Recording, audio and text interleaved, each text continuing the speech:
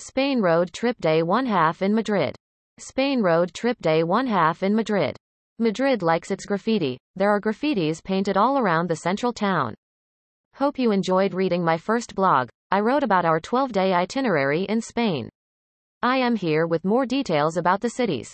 We landed at Madrid airport in the morning hours, quite excited to explore a new piece of earth. Since we chose to drive, we had pre-booked our car online.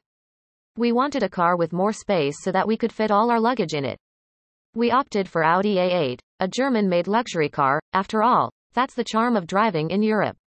Audi A8 has a beautiful interior and comes with inbuilt GPS and smart parking options. The car was a bit bigger for the parking lots though. We noticed all the parking lots in Spain were very small to fit a bigger car. When I noticed more, people actually had smaller cars, nothing like Range Rovers, Land Cruisers, or Ford Expedition. We have been driving an 8-seater for since long, so quite used to big cars, but this one was a challenge to park. I had to literally stand outside to help my husband to park. We drove to the town center where we had booked an apartment in the middle of the city. It was an amazing location that had most of the major tourist attractions within walking distance. We checked in somewhere at 2 p.m. We were jet-lagged, hadn't slept in like 24 hours due to flights, transits, and all. We took shower one by one and hit the bed. Kids slept immediately, but we couldn't. We were quite excited to roam around. The only pain in booking downtown accommodation is parking. It's always not available and public parking is expensive. We actually went for an apartment this time. They had a special deal with the parking lot and it cost us a few fewer euros. We chose the apartment-style vacation this time and ditched the hotels. The furnished apartment was spacious, had a fully equipped kitchen, TV, microwave, fridge, and even a washing machine. It's just perfect for our family. There are supermarkets nearby so we could buy some stuff and cooked a few meals at home.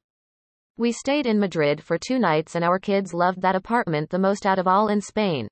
Madrid likes its graffiti. There are graffitis painted all around the central town. I am glad we chose to stay in the middle of the town. Enter in Gran Via. Extremely convenient with kids. We walked all over and then could come back to the room whenever we wanted. Most of the major attractions are walking distance from the center. As we arrived in Madrid at the weekend, the streets were full of people. There are 2 kinds, one that sleeps in early and walks during the day and the other sleeps till late afternoon and explores the nightlife. The couples on e-scooters, little kids sitting on daddy's shoulders while mom looks her best walking on the side. I am so amazed to see the elderly couples all dressed up in fancy trendy clothing and walking hands to hands. These people have great ways to enjoy life. After all, we've only got one life. We were out until past midnight on the first day. Madrid is a city that never sleeps. The next day, we explored a few more places with kids, a lot of walking in the city. If you're a die-hard football fan, don't miss the Real Madrid Stadium. It's more fun where there is a live game. We wanted to visit but there was no game during those days. Shopping is great in downtown. Most of the renowned brands have stores, and summer deals are awesome. Spain is famous for its food and drinks. Gran Via has some of the best rated restaurants. If you have time, do visit the theaters for some flamenco shows and some world-class shows. Some of the great attractions in Madrid are here below and we could walk to all these places. Royal Palace of Madrid, Museo Nacional, Centro de Arte Reina Sofía, Prado, Muse, Puerta del Sol. The heart of the city, Gran Via, Jardines del Descubrimiento, Plaza de Santa Ana, Universidad Madrid, Palacio, Plaza de Callao, Justicia, Madrid, Cortes District, Plaza de Cibeles, Paseo de Recoletos, National Library of Spain. We booked 2 nights in Madrid just to rest and relax before we start the road trip around Spain. We were jet-lagged and needed to prepare the body before we hit the roads.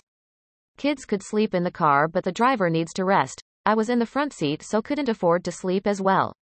We planned to leave for Bibosa, San Sebastian, and Pamplona on the 3rd day. We had booked a night in Pamplona but we passed by the other 2 destinations on our way. We changed the route to explore these destinations as the other route looked boring on maps. So after spending 2 days and 2 nights in Madrid, we slept early that night and packed up everything so that we could leave during the wee hours. We had 584 kilometers to drive on our 3rd day in Spain. Pretty excited to see what's in store for us.